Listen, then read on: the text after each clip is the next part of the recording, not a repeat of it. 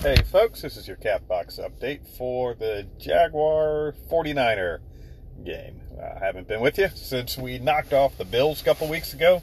Last you heard on the podcast was Odd Job's story of dressing up in drag at the Chard House and Dax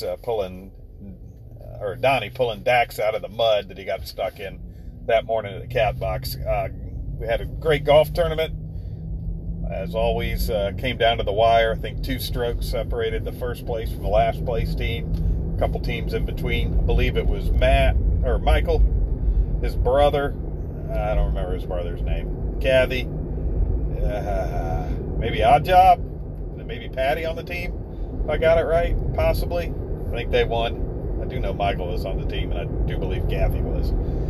Just judging by the sheer happiness of the whole thing. Forgot to get an interview with them. All the revelry of the Buffalo victory, missed a few things, but we'll get it right. We do have now at the Catbox a giant L that we made after the Bills game, and none of the Bills fans were willing to strap that thing onto the top of their car and take it back to Buffalo with them. But one of the best games there at the bank in a long time. First time we've beaten anybody who's been good. I guess last year we beat the Colts, but it was the first week of the year, so who knows if anybody was any good at that point. And then all the other victories the last couple of years have come over a bunch of duds. So it's nice to take a good team and pound them and have a good game. So that was fun, and shout out to Justin, did note that his old boss Dave Caldwell's draft picks played well that game, including Taven, who somehow got 2 sacks. So the credit goes to Justin there. Good job, buddy, with Taven. So we've got this week coming up the 49ers. And then it's the first of the last 4 home games of the year. We got the 49ers, the Falcons, the Texans, and the Colts. So conceivably, should win one of those. Hopefully can win 2 of them, and maybe even win 3 of them. Be pretty cool.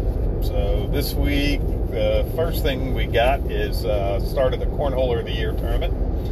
8 people have qualified: Kathy, Andy, Dax, myself, Michael, Lisa, Scott, and Chris. We'll probably team them up just like that. Kathy and Andy, Dax and Matt, Michael, Lisa, and Scott and Chris. So that leaves one team. Kathy and Andy are the only team that's teamed up 2 Cornholer of the Years that have together. Everybody else is Cornholer of the Year, and somebody who hadn't won it yet. So we'll see if we can get a new person in there.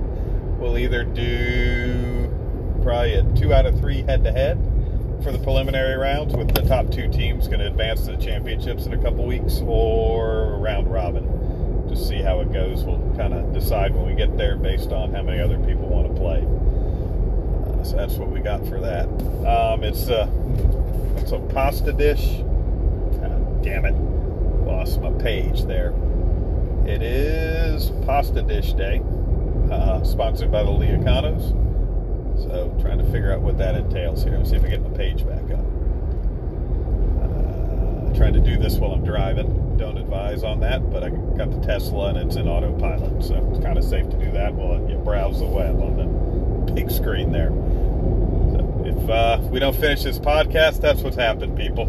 It's paying too much attention to the internet, not enough attention to the road. We put the autopilot back on. There we go. See how long that'll last and keep me from crashing into somebody. Alright, so the plan is it's Glenn Marringer, Marinera, because Marringer and Marinera sound like the same thing. Pasta Dish Sunday, sponsored by the Liacanos.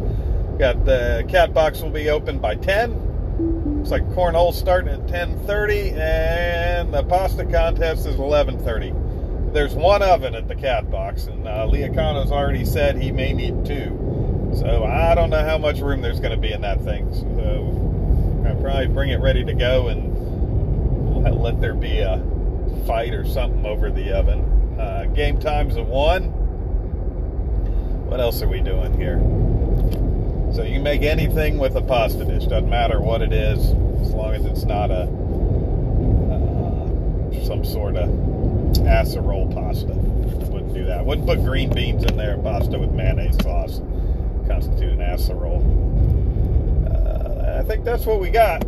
So trying to come off this loss to the Colts with the victory at home over the 49ers. He just scrub the Rams.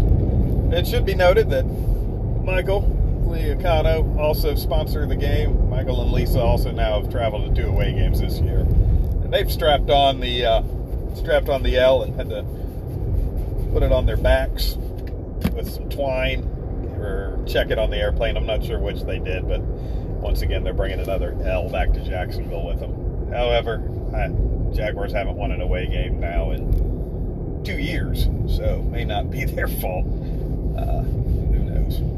All right. I'm trying to think if I got anything else to say that might be enjoyable.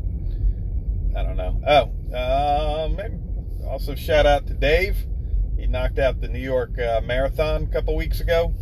Came in 3rd place in his age group, which is no small feat. That's like makes Dave an Olympian for the cat box. And another Olympian for the cat box would be Scott Dowdy. Knocked out an Ironman 2 weeks later than anticipated. Got weather bombed out in Sacramento. Wound up having to travel over to Panama City last Sunday, or 2 Sundays ago, whenever we beat the Bills, and knocked that out in, I think, under 15 hours.